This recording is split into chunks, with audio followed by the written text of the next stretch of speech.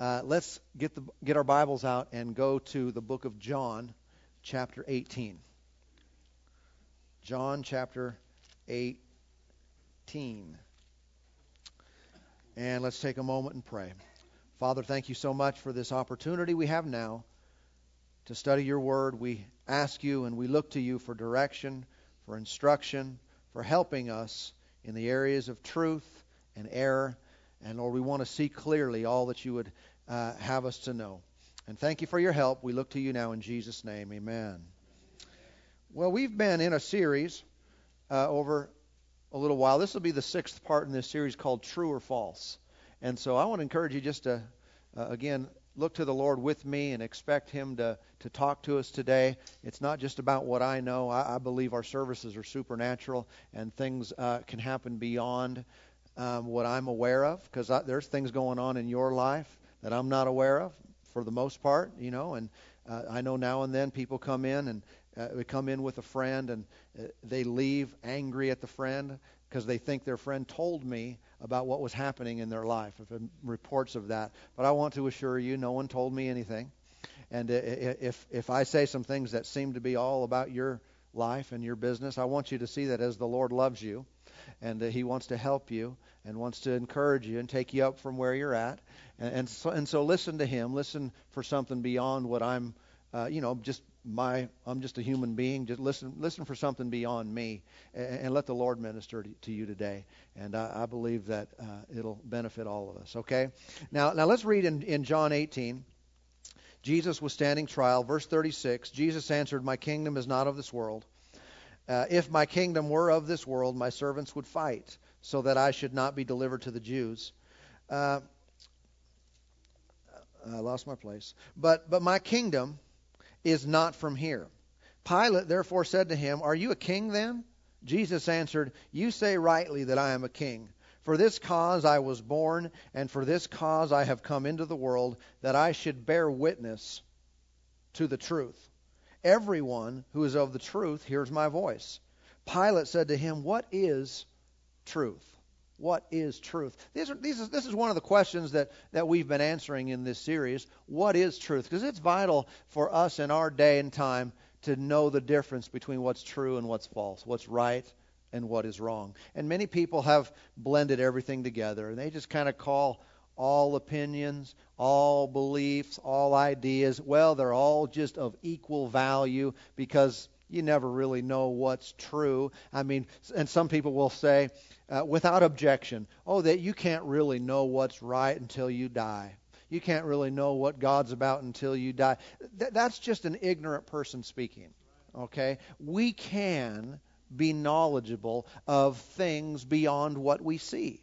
And we've explained to you some of this in detail already in this series about the basis and foundation for knowing truth. I'll remind you again of John 17 and verse 17. Jesus prayed to the Father, "Sanctify them by your truth. Your word is truth." And so the Word of God is our basis and foundation, and I don't want to recover all the things that we have already today, but it's our foundation for knowing what's right and what's wrong, and what's true and what is false. Acts chapter 8 is the next place I want to look today. Acts chapter 8. Again, we have got to be knowledgeable of truth, knowledgeable of the ways of the Lord and what is right concerning God, concerning our lives, concerning how we are to live, and have a good reason for believing these things.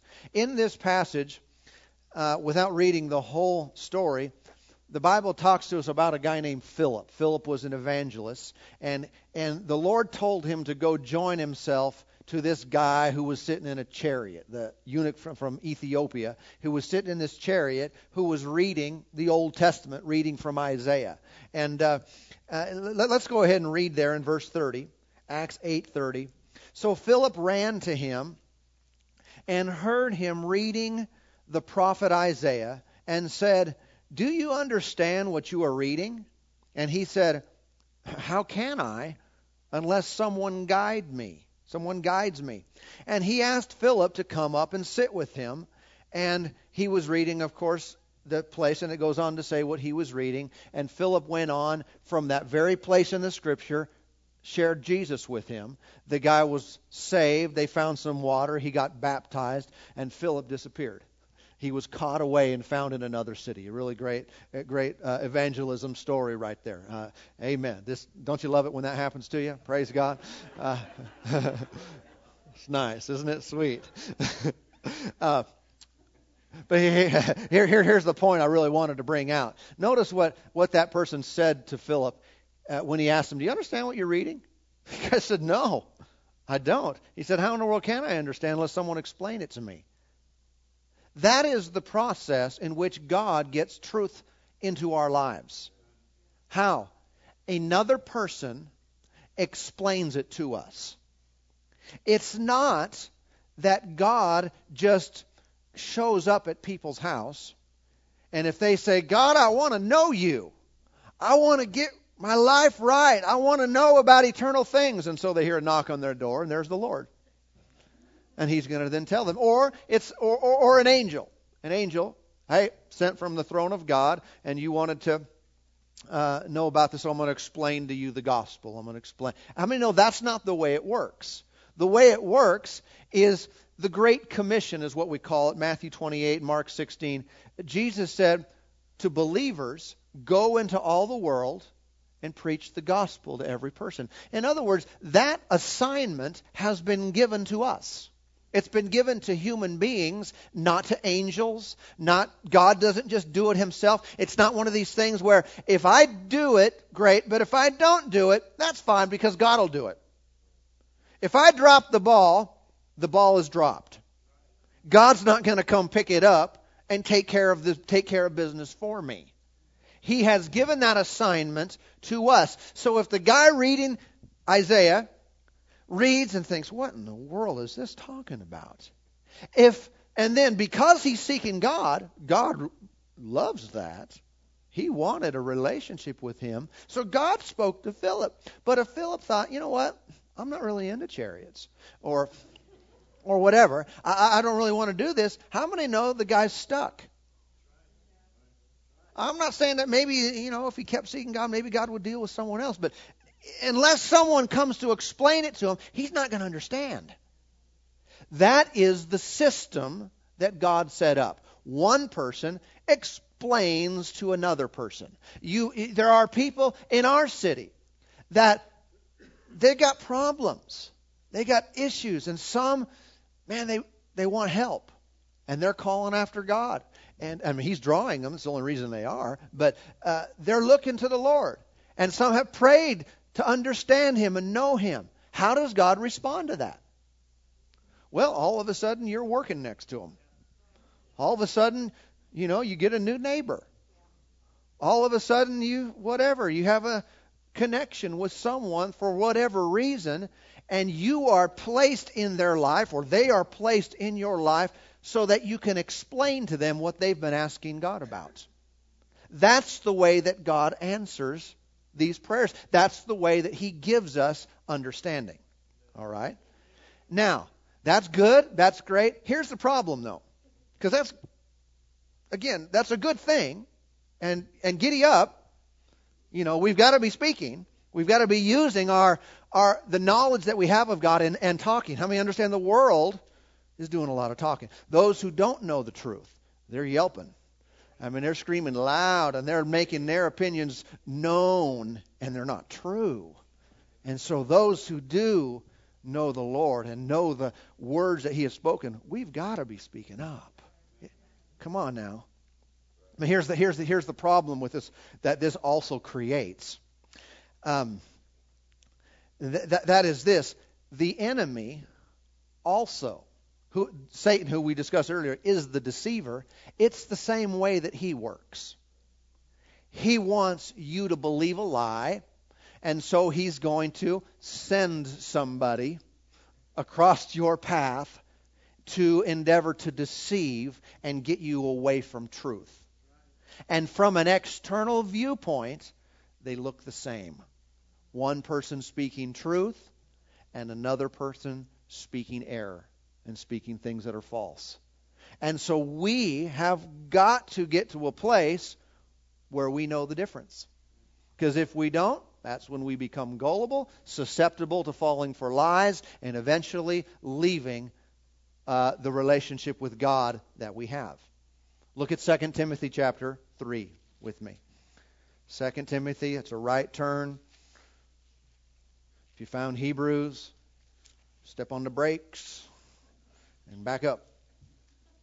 2 Timothy chapter 3. So when it comes to truth, there is a spiritual component, which is God, which is the Spirit of God, which is the anointing. There is a natural vehicle, which is you and me. All right? When it comes to error, the same thing is true. There is the devil. He is the deceiver, but he uses people to promote lies. And this is where it becomes a challenge when you and I, full of God's love and full of God's grace and mercy, want to receive people, but yet at the same time, sometimes we have to reject people. If that's where they're coming from, we definitely have to reject some things that they're saying. And some people, when they become too antagonistic, you have to separate yourself from them because they are really working for the other side. It doesn't mean we don't love them and won't receive them the moment they come. But we have got to be wise and discerning concerning the difference. Okay, 2 Timothy 3 verse 1 says, "But know this, that in the last days perilous times will come." This is descriptive of our time and our day. It's going to be tough, man. It's going to be rough. Say, you think things are going to get better though before the Lord comes and everyone's going to be righteous and serving the Lord and you know, Hollywood's going to be all great and cleaned up, and the politics and government, they're all going to be doing right? And no. Now, I really believe this. The church is going to get stronger. Church is going to get better, that we're going to increase. And you don't have to have perilous times per se in your life. The Lord can help you and protect you and provide for you. But there are those in the world that are going to get worse and worse. It's not going to get better. Don't expect everything to be clean. Well, if we can get the right politicians in office, well, that might help to some degree, but it's not going to make the world perfect. All right, not going to make our country perfect. Things are going to get worse. We should be prepared for that. Look at verse 13. He said, "But evil men and impostors will grow worse and worse, deceiving and being deceived." And so there are those who are deceived, and they're going to continue in their deceptive ways. And that's why we're talking about this, because this is people. Sometimes they had a real big smile on. And they want to clean your clock. And they want to deceive you. They want to pull you away from truth. Oftentimes it's because they themselves are deceived. And so we just must be knowledgeable lest that error corrupt our own thinking and our own minds. Look at 1 John chapter 2.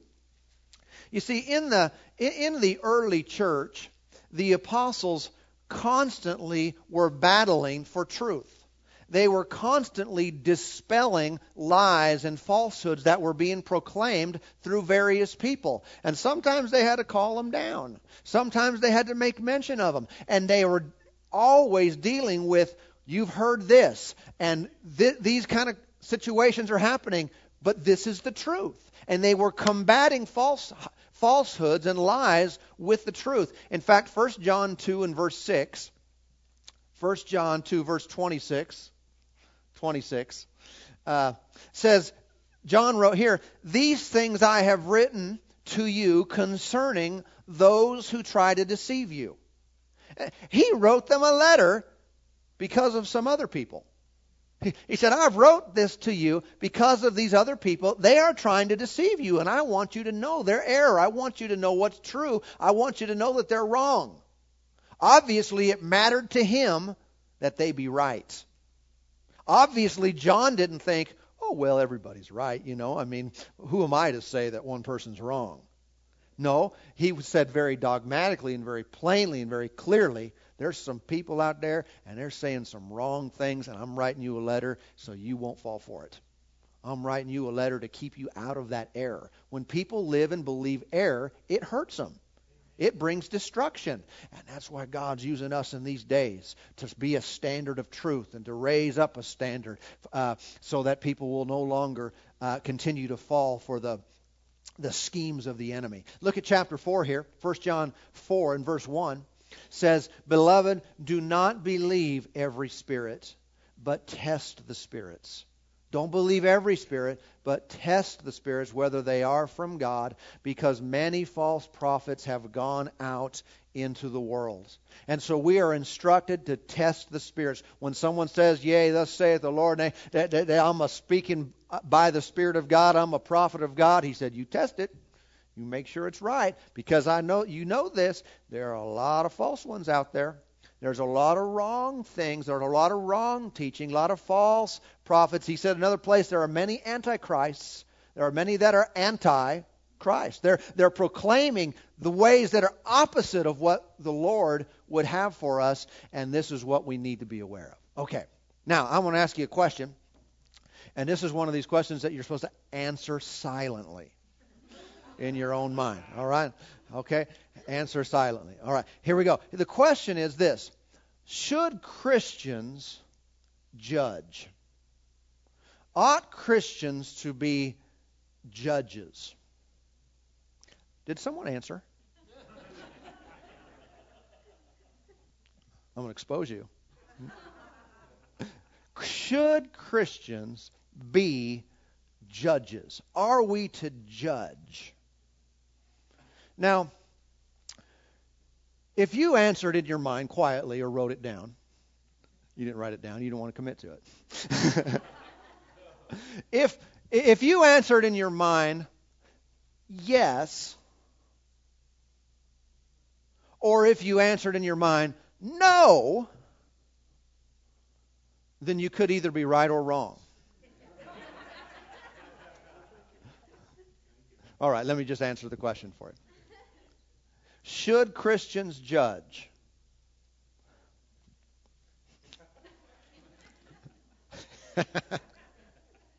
What is he going to say? The answer is yes. And the answer is no. That's safe, isn't it? All right, you were all right, no matter what side you took. The answer is yes, we should judge. And the answer is no, we shouldn't judge.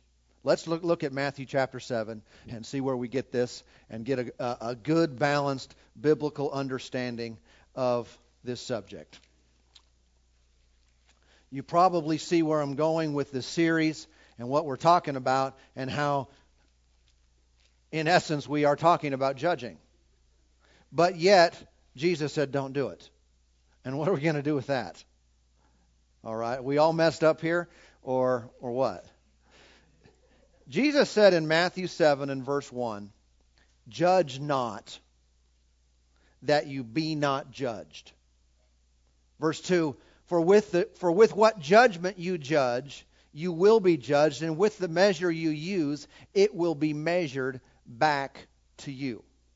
Now, this is one of the most commonly quoted scriptures in our day.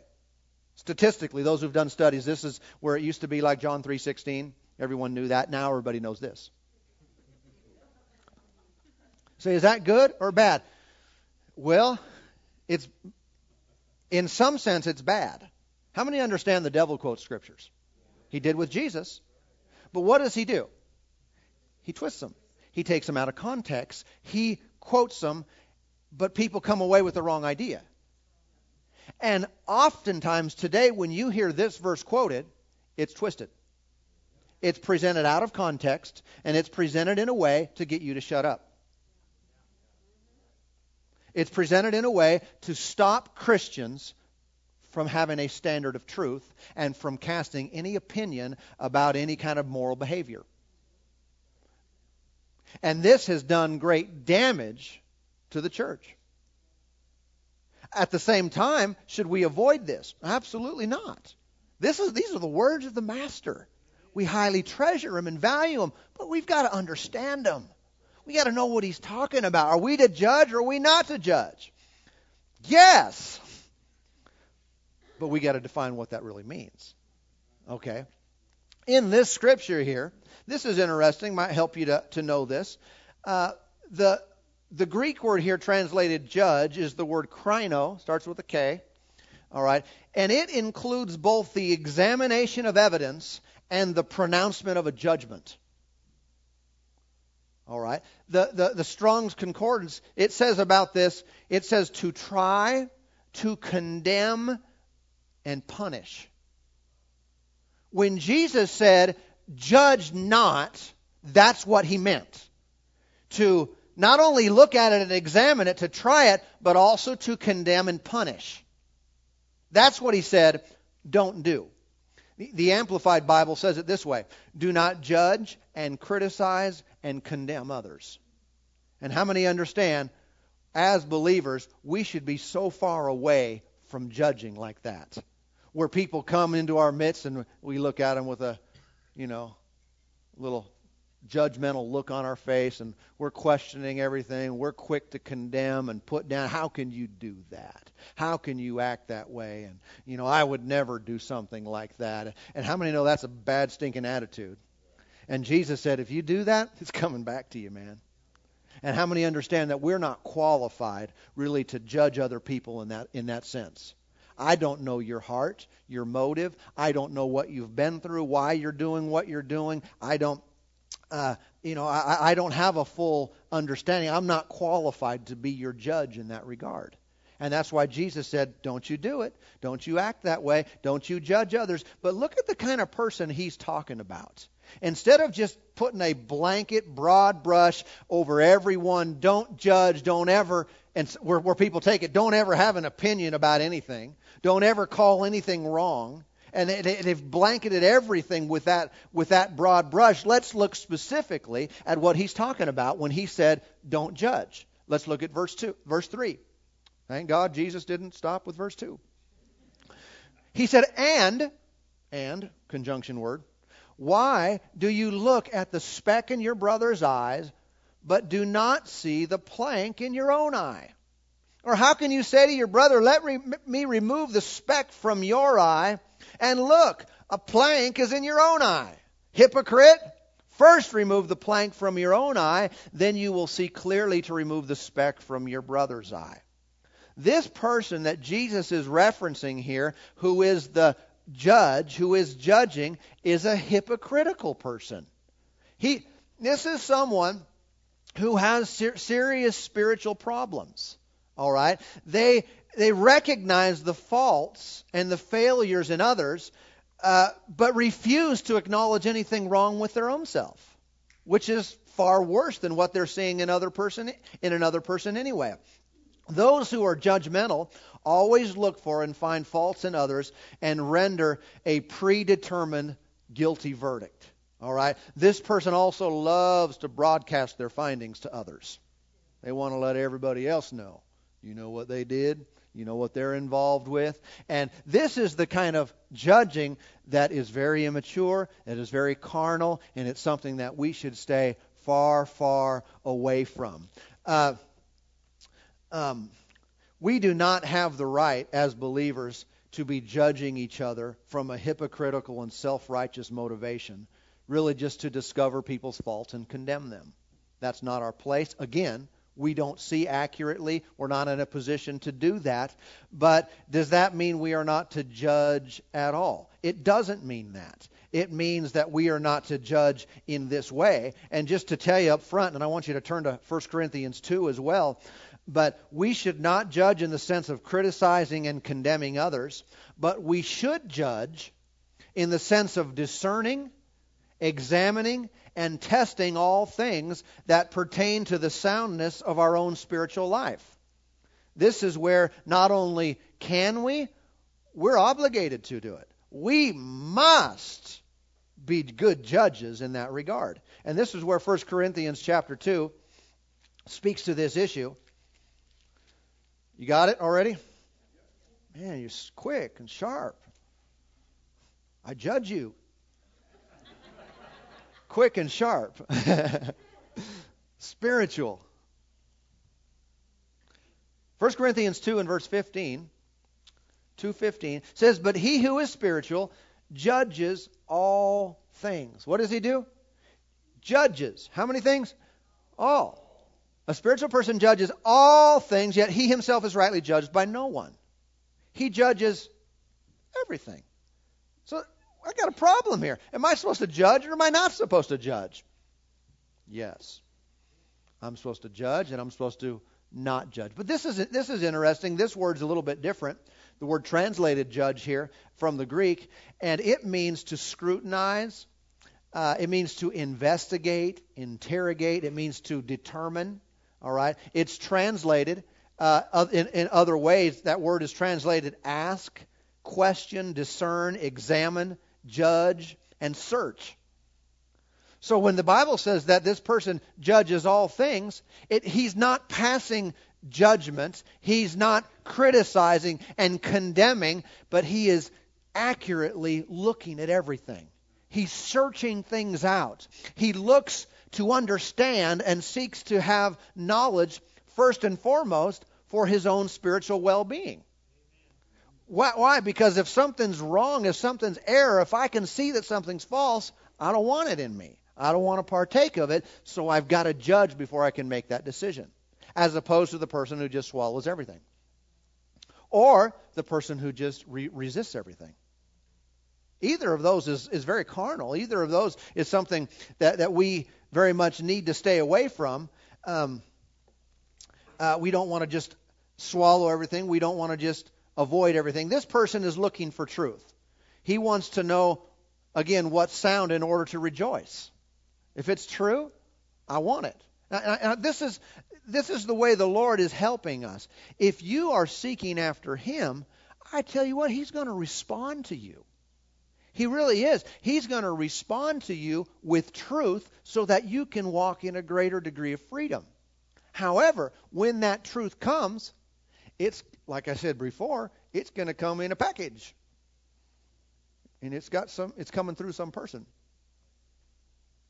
And if you look at that person, you don't necessarily know from an external visual point of view that that person is speaking the words of God. You don't know just because I'm standing here today, just from an outward perspective, because I have a position or a title or something like that, or if you know me personally, that doesn't mean that that what I'm saying is right. I could be the nicest guy around and deceiving you. How many know some of those people? I've met some. Man, they're shysters, but yet nice. Huh? And so I can't just look at the outside. You can't just look at me and just, well, I trust him. Well, I appreciate that. You should trust me if you know me, because I'm trustworthy. However, another thing that should be in play here, every time we get together, is you should be judging what I'm saying. What do I mean by that? See, I don't want to be a judge. Yes, you do. You're obligated to be a judge. The Lord requires that you be a judge. What does that mean? That you're examining. You're studying. You're searching. You're scrutinizing. I don't mean with a bad attitude. See, someone they hear this, they think, yeah, that's what I've been wanting to do. And what they do is they slip over into Matthew 7 again. And they become critical and condemning, and they start speaking of things they don't know. And listen, just wisdom. If you don't know about something, shut up. Can I say that nice? Zip it. It's wisdom, because otherwise we end up making ourselves look like a fool when we find out we've been speaking without knowledge. Okay? So if you don't know, hold off.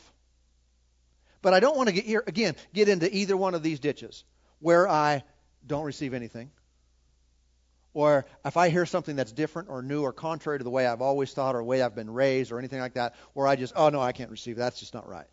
Well, you're immature. Right? Nor do I want to be in the position where I just swallow everything. I don't examine, I don't search, I don't judge anything. I just bring it in. I just accept everything. Woo, it's just all good. And you're gullible. We got to stay out of both ditches in this situation so we can become those who examine, who identify. Let's look over at Acts chapter 17. Acts 17. You know, recently I was reading some different parts in the Word, and I was reading some chapters in the book of Romans, and as I read, I was being edified and helped, and at the same time I recognized while I was reading that there was more there that I should be getting. I felt like there was more the Lord wanted me to see, and I wasn't seeing it, and it would seem to be good in my heart. I need to read this in another translation. And so I kind of set that as my determined purpose, that I was going to do that as soon as I had an opportunity. It had been about a week, and I hadn't done it yet. And I was sitting with my brother-in-law, and we were talking about the things of God. We were talking about the Word and ministry and different things. And in our discussion, he pulls out his phone. His iPhone has got the Bible on it, and he starts reading those chapters to me out of a different translation. And he'd read like 2 or 3 chapters. We were just sitting there, and he read these to me, and I was like, this is good. But also I'm like, how did he know? You know what I'm talking about? I mean, he didn't know. And I told him afterward, I said, I've been reading those, and I was prompted to study those out in another translation to get some more understanding. And so what's going on here? Well, I was seeking after truth and understanding, and, the Lord's helping. Why? He wants us to know. Here's the reason I'm saying this now. He needs you and I to know truth. He's not just going to step in and say, okay, I'm just going to make you everything you want to be. I'm just going to do it all for you and it's all done. He's going to bring truth to us. But if I don't have the proper approach to the truth, or let me say it this way, if I don't have the proper approach to statements and ideas and beliefs and things in general, I won't know what to do with what comes to me. Again, I could be tempted to, that's new, that's different. I'm not going to receive that. We've had that in situations here before. I mean, it's harmful to the person, but a person may come and maybe they have a different type of church background, and maybe we do things a little bit different, and so their head's spinning the whole time like, what is this? And this is different from what I know. And then things are said that they've never heard before. And there have been some who say, that's not right. I can't receive that. I can't accept that. Well, what they missed out on was God trying to increase them. If I remain the same, I never grow. If I am never challenged with new ideas and new things from the Word of God, I never have an opportunity to grow. And so if I'm one who quickly dismisses, I'm staying the same. But yet, like I said, the other extreme is the person who just accepts everything. They get a lot of truth, but they probably also get a lot of error. And that error corrupts them, and that really messes up and keeps them in bondage. This is the scripture I wanted to show you in Acts 17. And this is a good model here of what I want the folks in our church to be like. In verse 10, Paul and Silas went by night to Berea. Verse 11, Acts 17:11, these were more fair-minded than those in Thessalonica, in that they received the word with all readiness. That's a good attitude right there. How do we receive the word? Readiness. Not just critical, not just overly hyper questioning, to an extreme. They received it with all readiness, and they searched the Scriptures daily to find out whether these things were so. That word there, searched, that's the same Greek word that was translated earlier in 1 Corinthians there as judged. He who is spiritual judges all things. They judged everything. And Paul commended them. He said, these guys, man, I went in there preaching the word and they judged everything. That almost sounds negative, but he said that's a positive. What did they do? They searched it out. They examined it. They judged it. They got in it and said, we're going to receive the word with all readiness, but we're not just going to swallow yet. I was going to say, we're not going to inhale. We're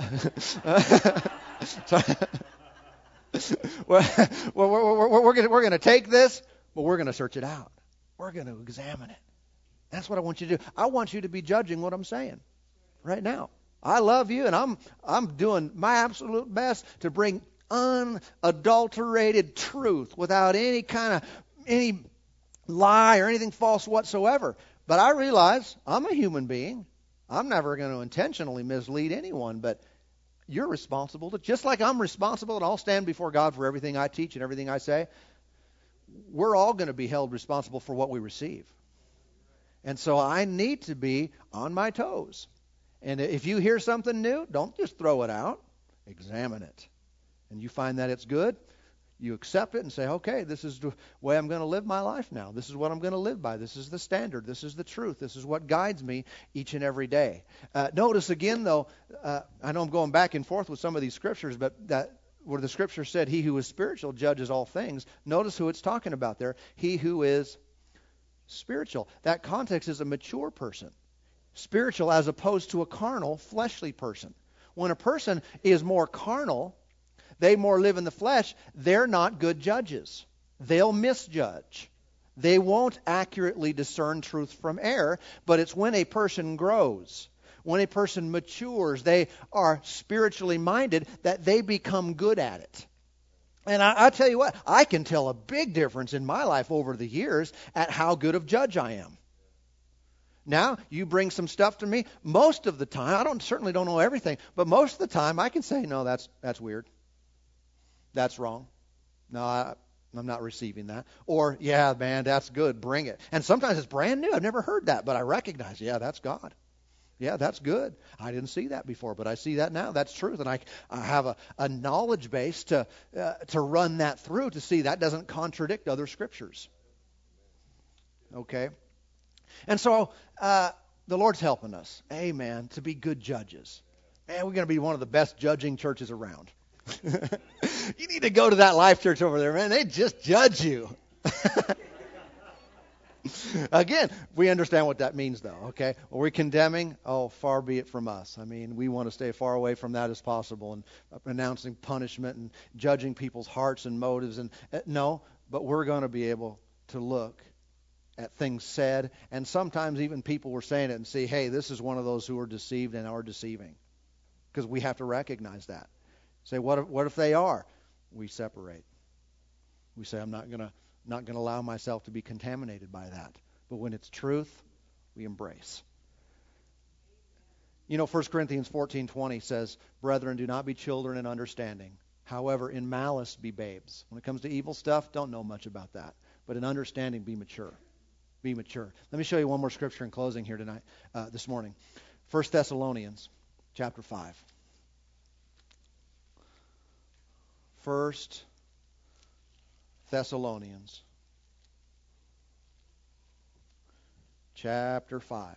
You know, another thing of note here, let me just say this. If you were to go over and read in the book of Revelation and read in the first number of chapters there are letters to the different churches that existed in their day.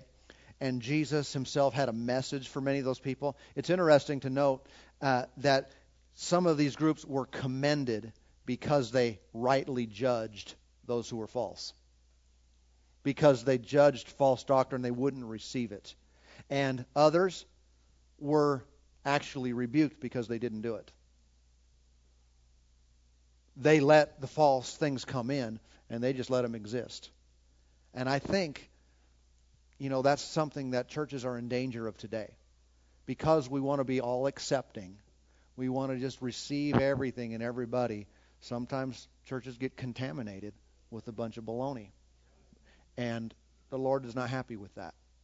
He wants us to be mature, to be spiritual. And if something's wrong, we're going to call it out. We love people enough. Again, I'll repeat what I said earlier in this series. Our call is not to accept everything and everybody. Our call is to love. Love is the premier and the supreme law that governs our life. And love sometimes has to say, that's wrong. That's incorrect. Amen? All right, let's look at this as we finish up here. 1 Thessalonians chapter 5 and verse 19. 19 says, do not quench the Spirit. What should we do? Don't quench the Spirit. Why would someone be told not to quench the Spirit? Because either they were or they would be tempted to quench the Spirit. Next verse, do not despise prophecies. Why would you be told that? Well, either they were or it was coming to despise. Why would someone despise prophecies and quench the Spirit? Sometimes it can be this, because prophecy again comes through people who are natural human beings, given to imperfection. And sometimes people have stood up and said, "Yea, thus saith the Lord," and the Lord wasn't "Yea, thus saying." And it was "Thus saith them," and they attached the Lord's name to it, and they said, "This is what the Lord said," and it wasn't. So you get that a few times, and then the next time someone stands up and says, "Thus saith the Lord," you go, "Oh, Lord, not again." Right? You want to say, "Man, let's just leave that whole stuff out. Let's just teach the Word." And the Bible says, don't you do that. Okay? There are going to be some errors. There are going to be some people who are wrong. There are going to be some things done in a wrong way. But don't you quench the Spirit. Don't you stop Him from moving. Don't you despise prophecy. What should we do? He says in the next verse, he said, "Test all things. Hold fast what is good." Don't quench. Test it. God's moving, the Spirit's moving. Don't stop that. Just test it. And he said, find out what's good. Find the good in there and hold on to that. Embrace it and don't let go, because that truth is God speaking to you. That truth is what sets you free. People are seeking for answers, and people are praying in the nighttime, "Lord, help me," and "Lord, deliver me," and "Lord, give me answers." And then they show up in church, and there's a move of the Spirit, and there's prophecy that comes forth, and they think, And so many times, it was God sending a person in response to their need and their request. And because they've despised it or quenched the Spirit, they don't get set free. And so we must take this position where, yes, I'm going to examine. And if you come prophesy to me, I'm going to judge it. Not to come against you. That's just my responsibility. If I prophesy to you, if I come to you and say, "Thus saith the Lord," the Spirit of God saying this to you, and it's wrong, you don't receive it. Amen. You need to just examine it by the Word, of course, and let the witness of the Spirit be in your own life. But don't receive it. Doesn't matter if you like the person. I've had people that I liked say wrong things to me before. Haven't you? Or do you know everyone in your circle of friends is always right? I mean, and I don't reject them. I don't make them not my friend anymore. Unless I thought they were intentionally trying to mislead me, then I'd say, "See ya." Wouldn't want to be ya. But if someone's honest and sincere, I'm going to receive them into my life, but I'm still going to judge what they say. Amen. It's not any criticism of me as your pastor if you judge what I say. You're actually respecting me, because that's what I teach you to do. That's what I want you to. I'm telling you from the Word of God. We're told, test it all. Prove it out. Analyze it. Take a look at it. When you find that something's true, embrace it. Hold on to it. Hold tight onto that, because that'll make all the difference in your life. We've got to know what's true, and we've got to know what is false. We've got to be very good judges in our day, and know what kind of judging to be involved with, and know what kind not to be involved with. Amen. Father, thank you so much for this time we've had together today. I believe that you're working in all of our lives. You're helping us, causing us to grow and mature so that we can judge rightly concerning all the things that we hear and on TV and radio and in the culture around us. And we can speak wisely and we can speak accurately to know what things are true and what are false, what to embrace and what to leave. And we thank you that you equip us and empower us. You're teaching us so that we can know. For this we give you all the thanks. We give you all the praise and all the glory. You're doing good things in us today. Thank you for working in us now. Thank you, Lord, for every person working in them now. Father, I do pray for those who've come to church that are not saved, those who are not on their way to heaven. I pray that you touch their hearts. Pray that you draw them to yourself today.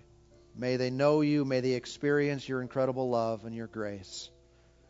Thank you for working in their lives today.